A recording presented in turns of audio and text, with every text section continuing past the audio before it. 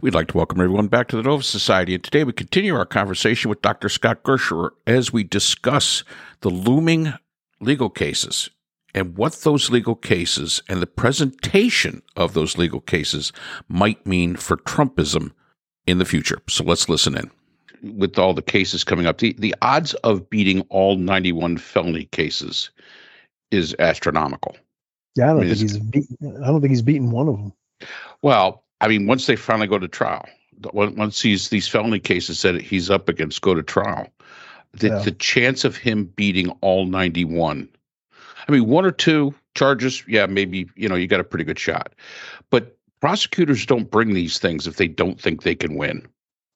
Absolutely. I mean, they think they can. The DOJ is very good at this. Yeah, prosecutors, yes. Fannie Willis, from what I have read and from the conversations that I've had with my brother, who is hoping would join us today, maybe in the future he will. Absolutely. Because he's a former prosecutor with the Southern District of New York and, a very good defense attorney now. And he's got interesting thoughts on all of this stuff, but he tends to be non-committal. He'll tell you what the facts are, but he's not going to say, I think it's going to go one way or another. He won't do that. I just don't understand how anyone, but especially an attorney who went to law school and could, look at this as they're picking on him. He has not been indicted by a roster of Democrats. He has been indicted by grand juries, which are mixed, just a random sampling of people, and grand juries are not. They tend to take they're not partisan. They tend to take their responsibilities very, very seriously. They tend to listen. All juries do, I think. It's a great thing about juries is that they understand that this is really important, and they'll leave their MAGA caps at the door and go in. The testimony that we're going to hear, and in Georgia C, because that trial will be televised, it's going to be one Republican after another getting up and swearing that Donald Trump made them do it. Donald Trump did this and that. Donald Trump is the cause of all of this, and that he's the guilty party. And I think that there are going to be people peeling off and saying, there was a report today that they're complaining he's not paying their legal fees, which is, Ellis, the young lawyer, but not just even the sort of the fake elector ones, right. These are people who have a casual relationship with Donald Trump, but are been long time Republicans, respectable people. They're not in on the grift part of this at all, and somehow they got caught up in this. Again, it's the power of the televangelist, I believe, but he, they're going to go to prison for this man, and they've got to be at least beginning to wonder, why am I doing this? And if I can flip and help myself and help my family, I better do it. And it would be hard for me to believe that a whole bunch of them didn't do that, as well as some of the other ones, like I think Mark Meadows and John Eastman have screwed themselves terribly by going on TV, or in Mark Meadows' case, getting up under oath and testifying. They're basically saying they did exactly what they're accused of doing, but they seem to think that because Donald Trump told them to, it's okay. Right. And it's not. And in Mark Meadows' case, he's even kind of saying, well, I don't know, or I don't recall, to things that possibly could have helped him later on.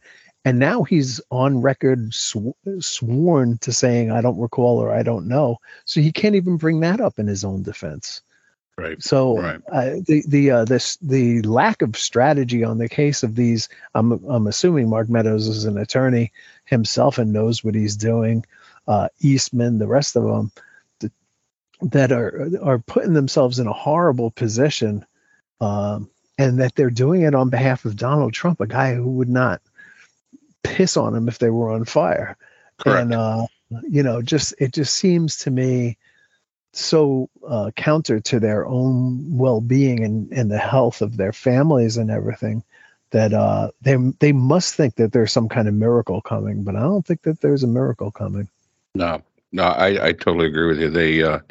I don't think there's a miracle coming. And when you look at the history of Donald Trump, and you look at, again, loyalty from him goes one way. It's a one-way street.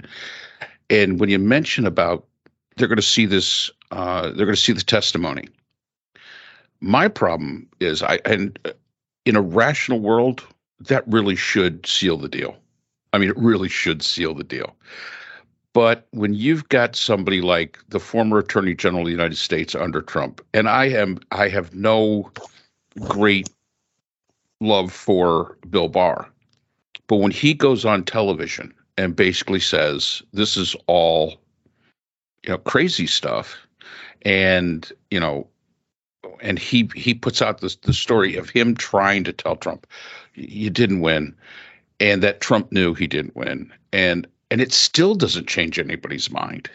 When you've got, his former chief of staff, the general, I can't remember his name, that when he goes on television and says, this guy's nuts. Mm-hmm. And I mean, these are all people, and I always go back to Trump always said when he first was running, I'm going to hire only the best people. Until he got rid of them, and now they were the worst people in the world. So whose fault is it? The worst people in the world that was hired, or is it your fault for hiring them? I mean, Rex Tillerson is not an idiot. The man was the CEO of ExxonMobil, for God's sakes. He's not a moron. But because, for whatever reason, afterwards, he was lazy. He didn't know anything, totally worthless. And it's that narrative that comes out there afterwards. And these people that are going to be going to trial with Trump, if they don't see that he's going to get on the stand and basically throw every one of them under the bus if it's going to save him. And that's the history. Yeah, he's not getting on the stand. That would be insane. I mean, I don't even know, if he realized. I can't imagine that he realizes what he's doing when he goes on Truth Social and makes, what do you make, 21 videos in a row overnight, all night long, making one video after another. I haven't seen any of them, but from what I've read about some of them, it's like he's really gone round the bend, but he's not getting on the stand. I don't think no lawyer would put him up there. Today, I don't know if you know this, but because it just happened about an hour ago, Dom Pizzola, who's one of the Proud Boys who was arrested in the aftermath, was sentenced to 10 years in prison. He's the guy that broke the window. He's the guy who broke the window, exactly. Right. And he had not been, by the way, a Proud Boy or anything else until after the election. And he became sort of radicalized in a really big way. Says that his instincts as an infantryman kicked in on at the Capitol on that day, and he just did what an infantryman would do or something like that. I didn't read that he was crying the way the other two did yesterday. Both of the gentlemen who get sentenced yesterday to longer sentences were both tearful as they addressed the judge. He, I don't think was, but he did say, I ruined my life and I can't believe I did it. They were asking for 21 years. He only got 10. So the judge showed him a great deal of leniency. But he gave this really remorseful statement to the judge. And then he went outside the courtroom, lifted his fist up and said, Donald Trump won, shouted that out. So, I mean, there's no, there's no real repentance. There's no real, I don't know how to describe it. I don't know what the word. I don't believe that there's ever been a word for it before. This sort of I know part of it is owning the libs, and we've seen that before. The beer drinking thing is an example of that, right? They'll do almost anything to try to, to be spiteful. But that, like, he just walked out of the courtroom. Does he not know that the judge could haul him right back in there and say, you know what, I'm tacking another 10 years on your sentence because you obviously lied to me just now about the remorse that you said you felt, and and I can sentence you to more time. And I believe that they're going to be doing that to Stuart Rhodes when all is said and done. That Stuart Rhodes is going to get more than I forget what he got, the 18 or whatever it was years that he got in sentenced to in prison. And we haven't seen, obviously, Tarrio is not going to be, and who wasn't even in Washington, D.C. at the time. His sentencing is set for Tuesday, so we don't know what he's going to get. But all of these people, and one of the guys yesterday's attorney said it. It's like, why isn't the ringleader here? Why is Donald Trump still walking around? My client's going to prison. He had both of the clients yesterday. But ask that question. I think it's a really good one. I don't know why they're not asking themselves that more. Why is this guy still walking around? What and not in prison? When they're all going to prison, and some of them are even out of prison, right, already. So yeah, again, televangelism, cultism. I don't know what the word. I just can't fathom it myself. That people would do this to their lives on behalf of this man. Yeah, and so many. Yeah. Of course, in the 1930s, when we had Nazi Germany, there were the ringleaders. Of course, the politicians, the people in the positions of power.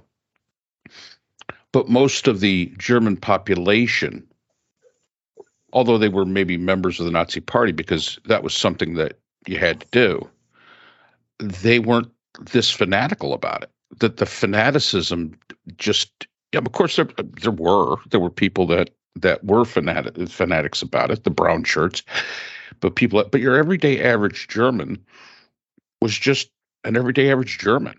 This is the government probably we have. Fearful. Right, probably more fearful than anything else. Absolutely, fearful. This is taking that average American person, and weaponizing them. I mean, I really do. I like the televangelist analogy, and I think there's a lot to be said to that analogy. And it does go to cultism, and the creation of a cult. And the question then becomes, even if Trump goes away, the cult still exists. I think they go back to their lives that they had before, and that this is a potentially, hopefully embarrassing part of their lives that they look back at and say, man, what was I thinking? But it's certainly possible that they're just waiting for the next person to come around. But I've never seen anything like this. Now, I don't travel in circles. I don't live in a place like, I don't live in Spartanburg where there's probably a mega church and people do attend and people do give their money to these incredibly wealthy people because they're being told that Jesus wants it that way. You may have more insight into this than I do because I certainly have none. But I think that they just go back to their lives and become the people that they were before. And this is over until the next person comes around. And every now and then there's somebody who comes around like that, but it doesn't happen often, thank goodness. Yeah, and we can hope that. And you're right. Here, as far as mega churches are concerned, we probably have, nothing compared to what they've got in Texas. But we've got Bob Jones University is no more than 20 minutes from where I live. Yeah. And that's a totally a different environment down there. But again, I hope you're right in the sense that Trump goes away, Trumpism, just all the people that are involved into it just fade back into the woodwork. I hope that's correct. My fear is I look at, and I always go back to Nazism. Students will say, well, we defeated Nazism. No, you didn't. You defeated Germany. Nazism, the Nazi philosophy still exists today. And we see it right here. Yeah. We see it right here in the United States. We see it all over the place. And the idea that that's an idea. That's a philosophy and an idea. You can't beat those with armies. You can beat a country, but you cannot beat an idea. And I think that's the big fear. So Scott and I will continue this conversation in our next episode. So that's all the time we have for today's episode. We'd like to thank our sponsors, the JCIS, an open journal for upcoming scholars. The JCIS is currently accepting article submissions for their fall 2023 edition. Call for papers information can be found in the description. The Phoenix Group, an independent research consortium offering solutions for social issues through multidisciplinary and unbiased research. And BH Conflict Resolution Services, a full-service dispute resolution firm offering expert and cost-effective mediation services to couples, groups, and businesses. BHCRS can be reached at www.bhcrs.com. We'd like to thank our podcast partners, Buzzsprout, who hosts the Nova Society, iHeartRadio, where people get their music and podcasts, Apple iTunes, the largest source for music and podcasts on the internet, Spotify, the most popular source for the Nova Society podcast. Finally, Podkite, our analytical partners. We'd like to thank all of our listeners. If you have a comment, question, or would like to be a guest on the Nova Society, we can be reached at nova.society.podcast@gmail.com. We'd also like to remind everyone that the Nova Society podcast is now available on our new YouTube channel. We encourage everyone to check out the channel and like and subscribe. The link can be found in our description. Remember, the power of society is knowledge. So for Dr. Brooklyn Ann Weldon and all of us here at the Nova Society podcast, I'm Dr. Mark Bound. Be well, and we hope to see you again next time.